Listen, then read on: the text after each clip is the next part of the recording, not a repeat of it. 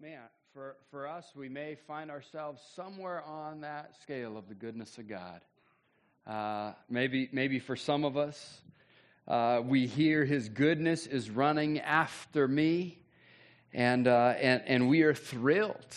We are absolutely thrilled. We are absolutely overwhelmed with that reality for our hearts. We are absolutely overcome with what that means for our lives. And we feel like our cup couldn't be any fuller, more full. Couldn't be any more full. And then maybe for some of us, we're on the other end where we hear those words and His goodness is running after me, and we feel like that is so distant from our lives. That reality is so far from our experience, and the decisions we're faced with maybe press us more than we'd prefer. And that goodness feels so elusive and so challenging and so distant.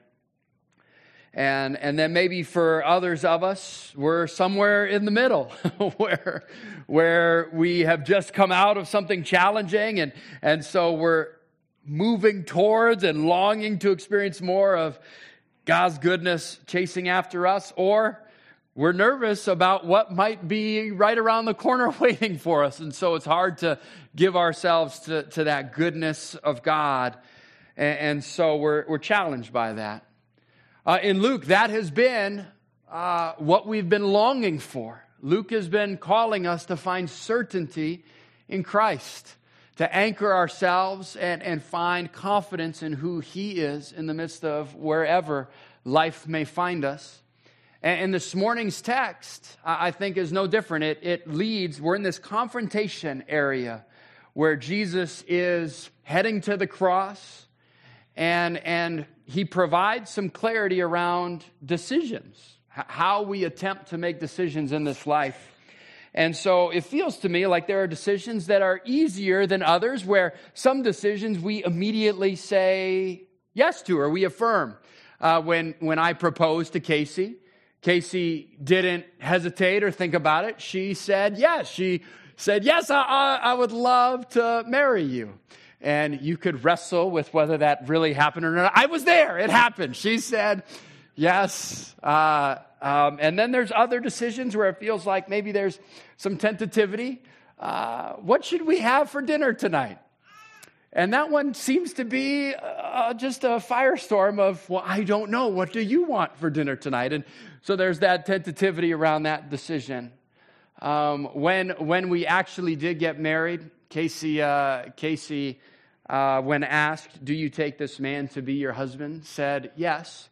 But her uncle had offered her $1,000 to, when asked that question, to respond no, and then quickly say, yeah, I'm just kidding, yes. Casey didn't even go there. She just said yes. But in retrospect, we went, man, that would have really helped out with the honeymoon, right? So some decisions we say, I mean, it's yes, it's easy and quick, and other decisions feels like there's tentativity. As we go through life, maybe there's challenging decisions that you're working through. Where do I send my kids to school? Maybe that's been a challenging question lately. How do I interact in a workplace that maybe doesn't share the same value set that I have, or the same set of values? What do I do with that? How do I move forward? If I'm asked to participate in something, how do I determine if it is something of value and something worth engaging in as someone who treasures Jesus? This morning, that is a little bit of where the text is going to take us. We live in a secular society that promotes values that contradict the principles God has designed for everyone's greatest joy.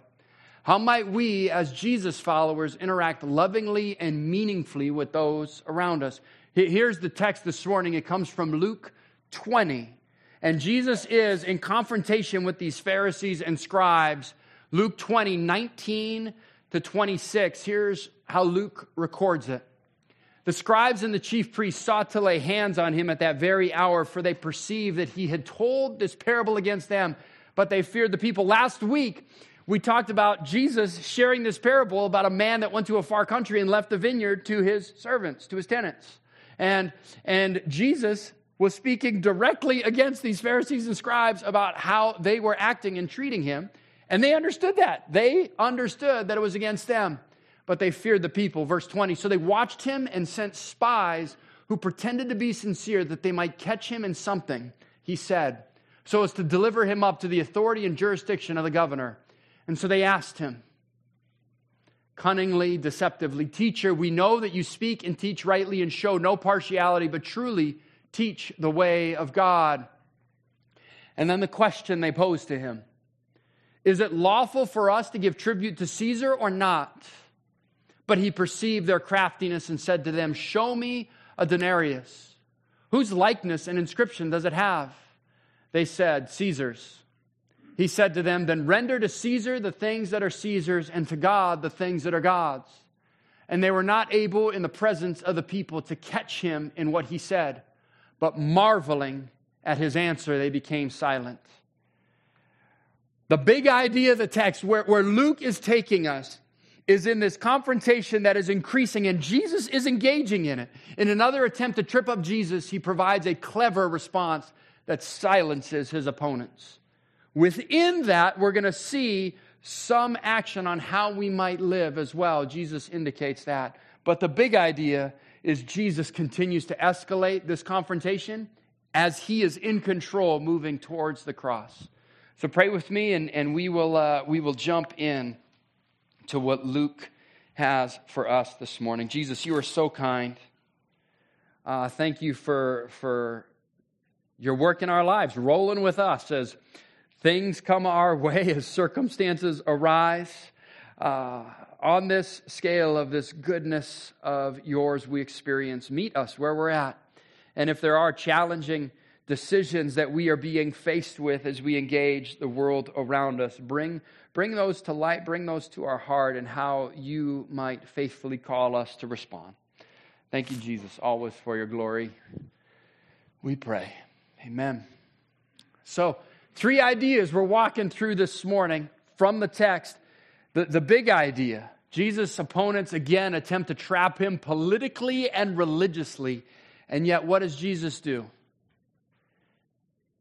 Evades the trap.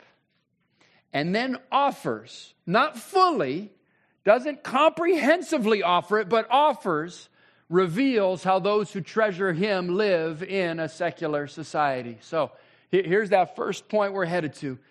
They set a trap for him. You heard it in the story, right? Malicious, crafty, and it starts because why? Feeling insulted. Verse 19 shows us. What prompts a little bit more of this action? The scribes and the chief priests. Those are 2 groups that don't necessarily like each other. These guys aren't aligned. They hold different views. Some are more in it with Rome. Some are more in it with the Jewish community and would not want Rome in their lives. And so the interesting thing Luke is trying to show us is they have a common enemy. Who is that? Jesus. They both don't like Jesus. And so they set up a trap. But where does it start? Because they felt insulted. Now, we never do that, right? We never, in our minds, we never think, oh man, this person hurt me. So you know what I'm going to do? When they say this, then I'm going to say this. And then when they say that, then I'm going to rally some friends of mine, and then we're going to be able to be a little bit more codified so then we can respond this way. We never do that, do we? We are above that kind of stuff. So what do they do next? They start building this coalition where it's not they themselves, but they send spies to trap Jesus. Verse 20, so they watched him, and they sent spies who pretended to be sincere that they might catch him in something he said, so as to deliver him up to the authority and jurisdiction of the governor. So they themselves weren't immediately in the situation. They built a coalition and sent spies to trap him. And then the tactic they use is this overwhelmingly false flattery. And yet, catch what they say and see if it strikes you as interesting. Here's what they say. Verse 21, they say, and they ask him, Teacher, we know that you speak and teach rightly and show no partiality, but truly teach the ways of God. Did they believe that? No. And yet, what they're declaring about who Jesus is true. That he is teaching rightly, and he truly teaches the way of God without partiality, without judgment. And then they ask this question, this complex question, and trying to trip him up. That's incriminating. Here's the question. So we know you speak the way of God. Teach us, tell us, is it lawful to give tribute to Caesar or not? Is it lawful to give tribute to Caesar or not? And so, that's a tricky question, because all of the coins bore this image, Tiberius Caesar. And on the coin it read, Son of God, Son of the Divine. Augustus was the divine emperor. Tiberius, his son, the Son of the Divine. And on the backside, it would have a picture of his mom, Livia, the high priest, the wife of Augustus. Give a shout out to your mom, right? That's a good thing. So every coin bore this image, and it feels like it went beyond tax. It was fascinating to read this element. So I want to read a quote from one of the commentaries that describes what this tribute was. It was complicated and complex because it was threefold. The word to refer to tribute is paid to a foreign ruler, whether there's a land tax or poll tax, and the tax meant to the Jews, one, economically, it represented an additional bitter financial burden since it was added to other civic and religious taxes. The result was that the tax totaled nearly 30 to 40% of a person's income.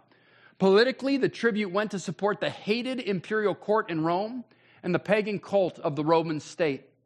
It kept the subject nation ever mindful of its domination by a superior Roman power and represented tacit assent to legitimacy. It promoted. It said this is a legitimate organization, empire, government, the legitimacy of these institutions. And theologically, it was an infringement of the first commandment with the blasphemous imagery and a denial of God's ownership of the land. In three ways, this tribute added some complexity to how Jesus would respond. And yet, what does Jesus do? Evades the trap. He steps in and offers. I don't think he dodges the question. I don't think he tries to skirt around it. He answers it, but he answers it in the most profound way. Here's how he answers it. Is it lawful for us to give tribute to Caesar or not? But he perceived their craftiness. He understood they weren't there genuinely asking to learn, and instead they were trying to trip him up. And so what options? What were the options that he had? If he answered yes. You guys with me this morning? So stinking good. Kind of is a fair response. So I this is neither here nor there. But I know you're interested in my life, so I'm going to share. So this Saturday, it was stinking fun. We play basketball, so I'm a coach for our girls, head coach, and then I assist for the boys.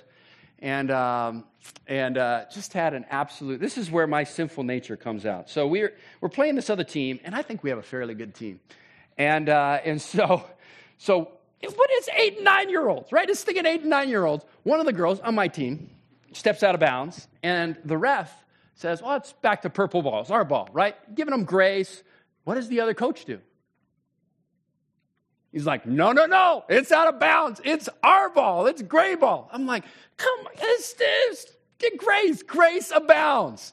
For the rest of the game, though, grace did not abound in my heart as much because they committed much more fouls than we did, much more travels and double dribbles. What do you think I did? Every time there was a double dribble or travel, I pointed a travel, purple ball. Let's go, purple ball. It was a moment of growth. Anyway, the trap. It's a trap. That's maybe Jesus was trapped. Anyway, the trap. If they say yes, what happens? Well, they actually are frustrated. Jesus is frustrating the Jews. He's frustrating because they're with him thinking he's this Messiah coming to take out the Romans. And so they frustrate the Jews and because they see the Romans as their oppressors. But if he says no, Well, now he frustrates the Romans. And they see Jesus as a rebel and a traitor, and again would commit him to the governors in this jurisdiction. And so these guys are happy either way. You answer yes or no, we're happy either way. And yet Jesus does something fascinating. It's absolutely fascinating. He says, show me a denarius. Now, what could he have done? He could have went directly down to that statement, then render to Caesar the things that are Caesar's and to God's the things that are God's. But instead of answering their question immediately, he asked them that question first. And so I wasn't sure whether to do this or not, but we are going to do it, and just believing it is of God. I reached into my wallet this morning, considering whether I should do this or not, and I found $2 bills. And so, how many services do we have here? How many gatherings do we have? Two. So I thought, man, this is of God. We're going to do this illustration. So I need a volunteer real quick. Come on, Gregory. You want to come on up? Gregory. Come on, Gregory. Will you grab this mic real quick, Gregory? It's down here. Tom thought about it. Tom, did you? Andrea held her hand down. Come on up, Gregory. Nice, Gregory. It's good to see you. Glad you're here. And you're going to give Mike a shout out. Hey, Mike. Your friend Mike. So Gregory's a good man around here. And we are going to, Gregory, you are going to take the place of the two of us. One of us can be Jesus. And so I think everybody will want you, of the two of us, they believe that will be you. So you're going to take the role of Jesus in this particular situation. And I'm going to act as the spy. So we're going to extend the realm of imagination for a second. You guys with me? Is that okay? So we're going to pretend for a second that we live in and around the time of, who was the first president of the country? George Washington. There we go. Nice. So we're going to pretend that George Washington is currently the president. And who's on the dollar bill? George Washington. George Washington. So we're going to pretend that we live right now in the time of George Washington. He's our current president, and he is also on our currency. And so I come as a spy intending to trip up Jesus. I ask a question. Is it lawful for us to give tribute to George Washington or not? And what is the question Jesus responds with? And the clue's up on the screen. What's on a $1 bill? Come on. I happen to have one right here. It's George Washington.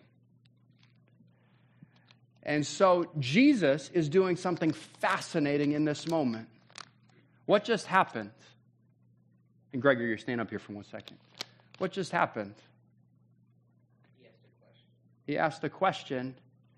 And what did it then do for me? What did I just provide? Yeah, the very currency that I was attempting to trip him up with, I'm now in some way complicit to the very thing I'm accusing him of because I utilize this in my day-to-day. He returns back through a question, helping them. It's fascinating. Don't miss this kind of stuff, right? He actually helps them see in the very thing they're trying to trap him up with, they're actually participating in as well. Here you go, Gregory. That's for you. Thanks, Greg. You can give Gregory a hand. Thank you, Gregory. Nice job. Nice job.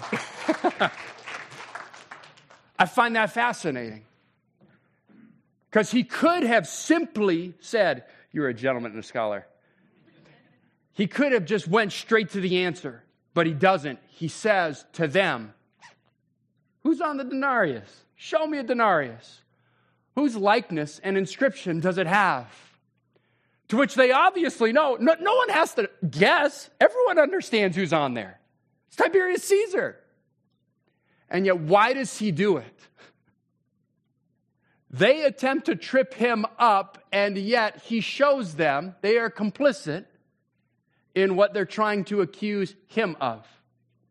And then he goes to the question. So then render to Caesar what's Caesar's. From my vantage point, he's just bamboozled them. He's just like stumped them. They're floored by that question and response. They weren't expecting that at all. And then he says, so therefore, based upon your own admission of how you live your life, render to Caesar the things that are Caesar's and to God's the things that are God's. Because don't miss the big idea. What's the big idea? We're moving towards the cross. They're trying to convict him. They're trying to stir up controversy. And Jesus is constantly smarter and evades every trap set for him because he is determining the details. Render to Caesar the things that are Caesar and to God the things that are God's. And they're bewildered. That they do not know how to respond. How does Luke tell us that? He tells us they are absolutely floored by his response. Verse 26. And they were not able in the presence of the people to catch him in what he said, but marveling at his answer, they became silent. That Jesus is ultimately in control of the details, moving every step of the way. And he gives us some language in there. So we just want to sit in that language for a little bit, if that's okay. Because he seems to reveal how those who treasure him live in the midst of a secular society. And so, though not in this specific text, there's not much there, right? Intentionally. He doesn't share some needed details for what we might actually do. So we're going to use this and go a little outside to another biblical author. But what are some of the questions we wrestle with? Because some people use this to make all kinds of layers, right? So if things are given to God, well, then we'll give those to God. And if we'll give things to Caesar, then we'll give things to Caesar. And then there must be things for us, so we'll take those. But he doesn't tell us that. He didn't tell us the scope of how these things work. And he shows some relationship by including the word "and" to show that these are connected. But it doesn't show us how. Instead, what he says is then render to Caesar the things that are Caesar's and to God the things that are God's. What belongs to God?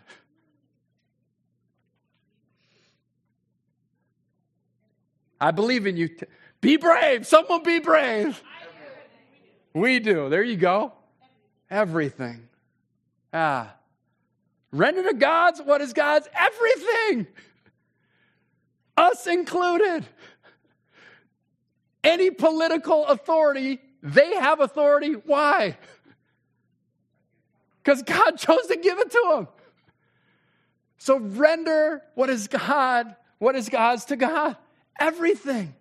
Do we see our lives and every breath through that grid? And so then, what might it look like? Jesus reveals how those who treasure him live in a secular society. Jesus is even in control of secular governments. And so, in joyful submission to God, we happily submit to civil authorities. And yet there's a challenge in that. I don't know where your heart went in that statement. Render to God's what is God's? Everything. And as we live, it's all his. Anything we breathe, and so we happily submit. And yet there's some challenges in there. There's some challenges that at least spark in my heart. That the values of culture increasingly conflict with ways that God tells us will be for our greatest good. There's an increased at odds that take place. And then it seems to me we're tempted to yield to our culture because it's just easier. I'm done trying to lovingly stand it. It's just, I'm tired. And so it's just easier. It's just easier to yield in this acceleratingly complex world. And then as values conflict, our moral anchors lead to being increasingly seen through the lens of hate speech. Anything you say that could cause me to feel a certain way, I'm going to accuse you of hate speech. And that accusation isn't always one that I enjoy receiving. And there's one more, and I want to sit in this one before we get to the other three, but there's one more that hits my heart. And the challenge is, as we go through our Monday to Saturdays, as I coach on the basketball floor, how might I live a decompartmentalized life? Because we tend to, in our world, what do we tend to do? We have all these buckets. I have a lot of great buckets, and they're good things. And they're really good things. It doesn't feel like it's often in the licentious things of life, but the challenges are often found in Netflix and apple pie. Because in all these things, what's one more box we seem to include? Christ. My faith. God. I have all these things, and I have God too. He's one of the things that I include in my life. And yet, what is the challenge that we experience when we live in a secular society and attempt to render to Caesar what is Caesar's and render to God's what is God's? The challenge is, he's in everything. And so our faith invades every aspect of our life. Everything? You mean like when I get angry with the kids or my spouse? That counts too? Or when I think about different scenarios that might take place in the future and my heart is filled with worry and stress and anxiety, like my faith should be invested in that area as well. Or when I go to the groceries and I make decisions about what I'm purchasing. Or in my hobbies. When I work on my car and I fly fish. I'm enjoying fly fishing lately. I don't know if you know this. Wisconsin has some of the best streams in the country for fly fishing.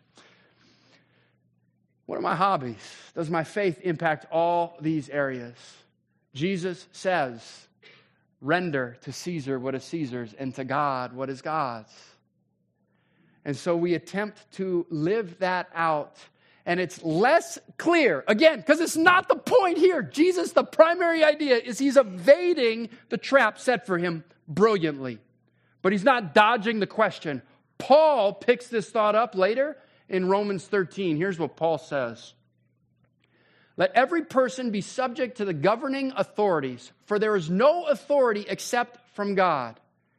Writing in the midst of an oppressive Roman Empire, here's what Paul says to his readers.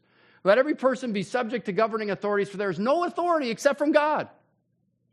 You mean no one is in any place of leadership unless God wants him there? Yes. Man, shoot. This is where, this is where some of this stuff is related. I didn't plan on this. Maybe this is for you. This struck me just in the moment. Acts 12, the death of Herod. This is Acts 12, 20 to 25. Now Herod was angry with the people of Tyre and Sidon, and they came to him with one accord, having persuaded Blastus, the king's chamberlain. They asked for peace because their country depended on the king's country food. And on an appointed day, Herod, the ruler, put on his royal robes, took his seat upon the throne, and delivered an oration to them. And the people were shouting, "The voice of God, not a man." What do you think happened next? He's a political ruler, sitting on his throne, declaring that he is God. And the people are affirming that. What do you think happens next? Immediately, an angel of the Lord struck him down because he did not give God the glory, and he was eaten by worms, and he breathed his last. Now you read that, and you go, this is why I can't trust the Bible. Like, that's just stupid, right? What do you mean he's eaten by worms? He had, like, earthworms crawling around him, like it's a horror movie, like teeth started coming out. Josephus, a Jewish historian, picks up the same story and tells us from a secular world, Herod saw a bad omen, an owl of some kind, and then he struck sick for a week and was eaten by, what might be another word for worms? Maggots. So parasites. A virus in his stomach. Makes sense in an ancient world that they didn't have great hygiene. struck by parasites. Now, that's a physical reality that took place. And yet, what does Luke tell us in Acts happened? God determined who was sitting in any particular political or leadership role. Do you see the world through that grid? For there's no authority except from God, and those that exist have been instituted by God. Therefore, whoever resists the authorities resists what God has appointed, and those who resist will incur judgment. For rulers are not a terror to good conduct, but to bad. Would you have no fear of the one who is in authority? Then do what is good, and you will receive his approval. For he is God's servant for your good. But if you do wrong, be afraid, for he does not bear the sword in vain. Verse 5, for he is the servant of God, an avenger who carries out God's wrath on the wrongdoer. Therefore, one must be in subjection, not only to avoid God's wrath, but also for the sake of conscience. For because of this, you will also pay taxes, for the authorities are ministers of God. You mean tribute to Caesar? Attending to this very thing, pay to all what is owed to them, taxes to whom taxes are owed, revenue to whom revenue is owed, respect to whom respect is owed, honor to whom honor is owed. Jesus says, render to Caesar what is Caesar, and to God's what is God's. And yet, it feels like an increasingly complex world. How do I determine how to navigate that? I want to offer one grid that might apply to one or two of our situations. What might I do? How do I render to God if He owns everything? How do we faithfully move forward? I think the first step would be this. We just gather data on the situation we're engaging in. How might I know on how to apply and render to God's what is God's? You tend to know that I'm a verbal processor. Does that strike anyone as odd or new? That's not new information. Allie's like, that is not new information. We gather data. I tend to do that by discussing with other thoughtful people about what's going on in my life and the circumstances. Others of you might love to just internally process the ideas. You have a situation you're attempting to make a decision on, and so you gather data, and then we reflect. We long to be biblically saturated, so what would be a faithful biblical response given a situation? Saturated with desperate and dependent prayer. God, help me, guide me, reveal to me the best decision in this particular area of life. And then design a course of action. Whether that's informal or formal, determine steps you might take. What might it look like to step forward in this situation? And then what might be the last encouragement? Act. Act with the hope of the promise of God that says, even if this is a wrong decision, God is working all things together for the good of those who trust Him. So we hope in the promise of God, and we understand that every choice has an effect. Every choice we make will come with implications, but we make it willingly in faith, believing this is the course of action that is best in our conviction. And so we step. We gather data, we reflect, we design a course of action, and then we act. And so I want to spend a few minutes on just some takeaways, because Monday's coming, right? What would it look like if this was the grid? Monday matters, it's coming. Maybe we're over here and our glass couldn't be more full, and the goodness of God is overflowing in our hearts. Or maybe over here we're challenged, and the goodness of God feels distant. What might it look like as we move forward? Here's some encouragements. We recognize the ways the value of culture increasingly conflict with the ways God tells us it will be for our greatest good. We continue to gather data and work through it. We were watching some innocuous Netflix show the other day. It was Finding Love. It was special needs kids that are going on dates. I loved it. It was cool. And then one of the couples were looking for a same-sex partner. And I said, why are we watching this? We just fast forward. We don't need to consume this. So we gather data and we reflect. So one of the trusted voices is my wife. What are we involving our lives in? What are we choosing to consume? And then we pursue those trusted voices. We gather as a church to work through the biblical text, and we scatter back to our homes, our neighborhoods, our life groups. We recognize the ways the value of the culture is increasingly in conflict. One of the things that's been on my heart, marriage. God is still gracious in the midst of the pain of divorce And simultaneously, sometimes we hear the voice of culture and we say, I'm just taking the easy way out. I'm just giving up. I'm going to find someone who loves me for me, right? And don't hear me say God doesn't still work. And I feel like I see just the pain of marriage all over the place in our culture. Just follow your heart is the language often used. And I go, man, sometimes that heart is pretty devious and selfish in the way it's looking for joy. So we recognize the values that culture is shouting at us. Second, there's an awareness that Jesus is even in control of secular governments. Do we have that grid? Do we believe that? Or do we go, he's involved somewhat. I heard a phrase, and if you want to talk about it later, it struck me as interesting.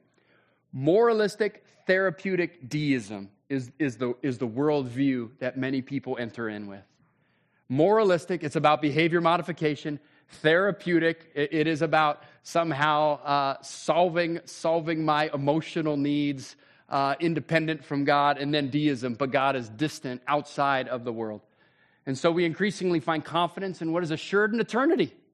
Living with nothing to prove and nothing to lose. I forget who the quote's from, but there's no U-Hauls on the back of hearses, right? You can't take this stuff with you. And so we live with nothing to prove, with this an increased confidence of eternity, and we start seeing circumstances of life through the grid of opportunity.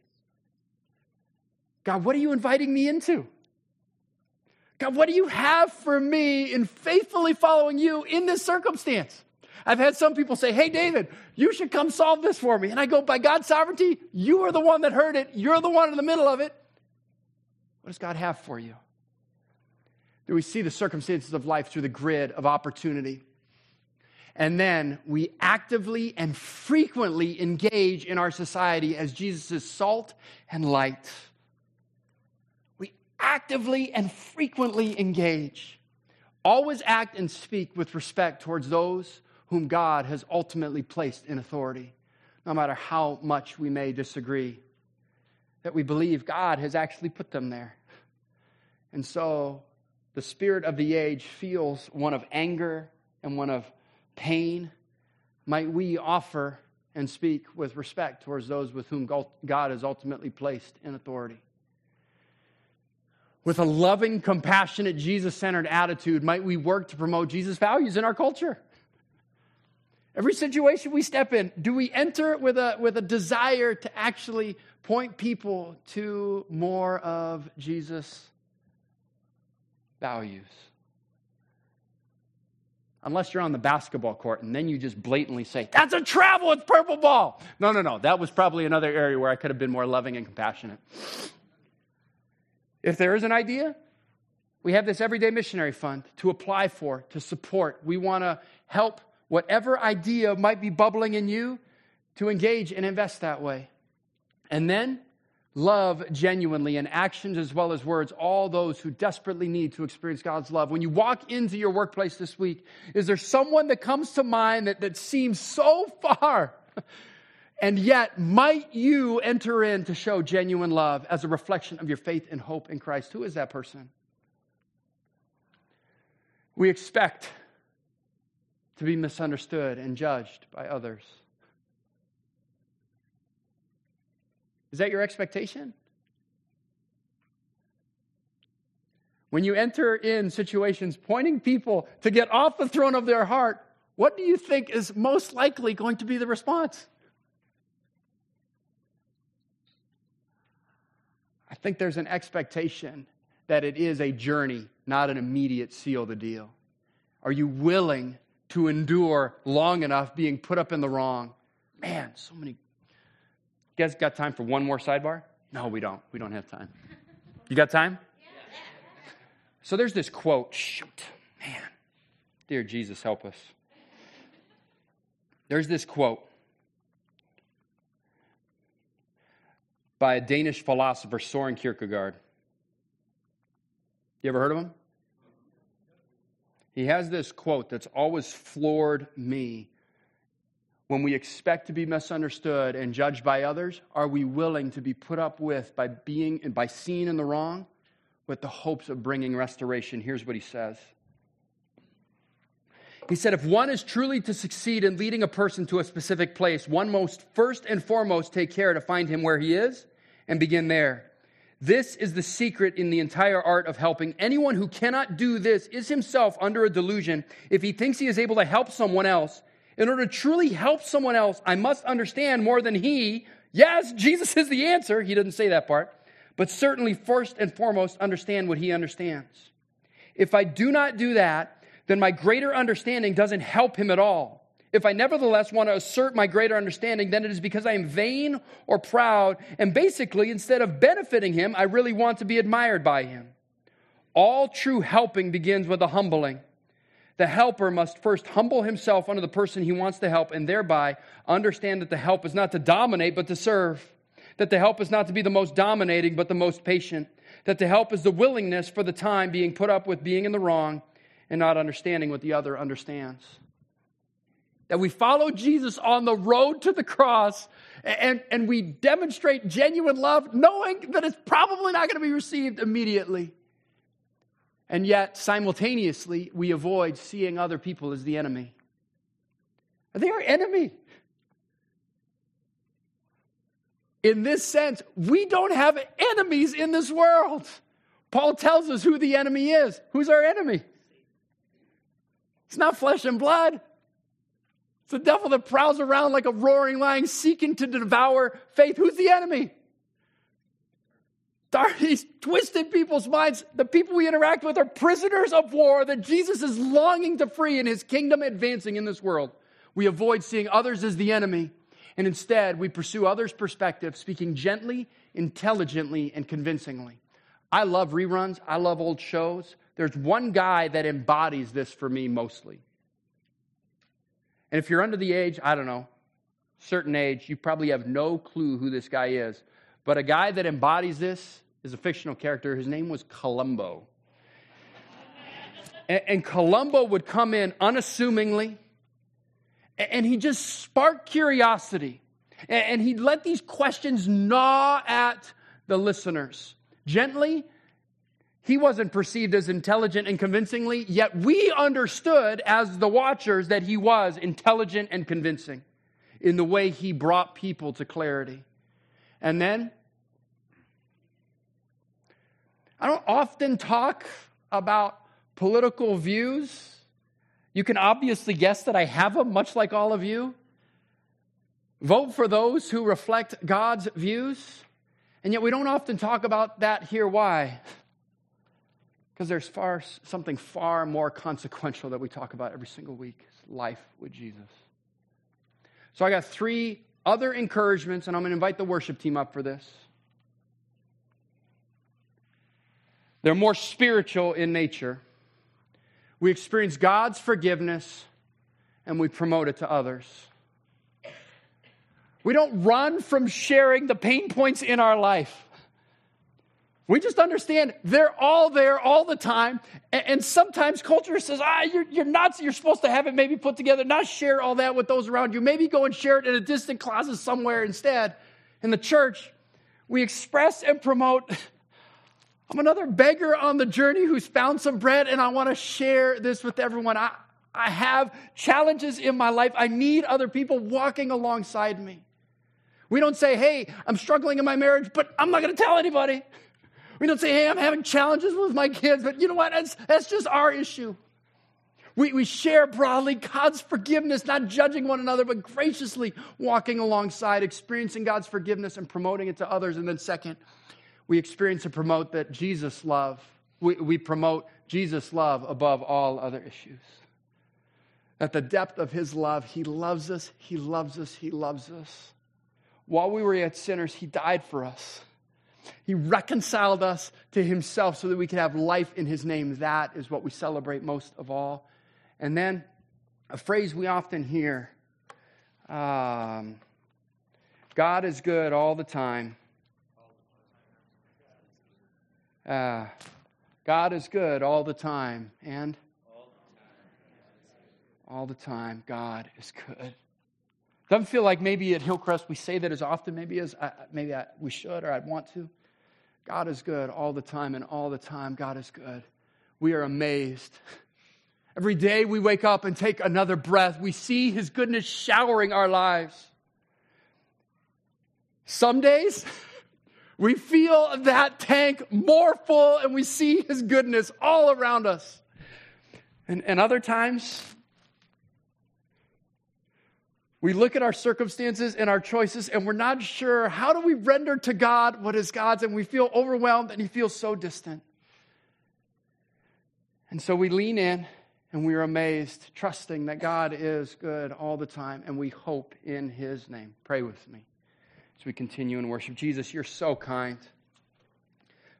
Help us see and experience more of Your forgiveness so that we could embody that more in our day-to-day. Thank you, Jesus, for the hope in Your name.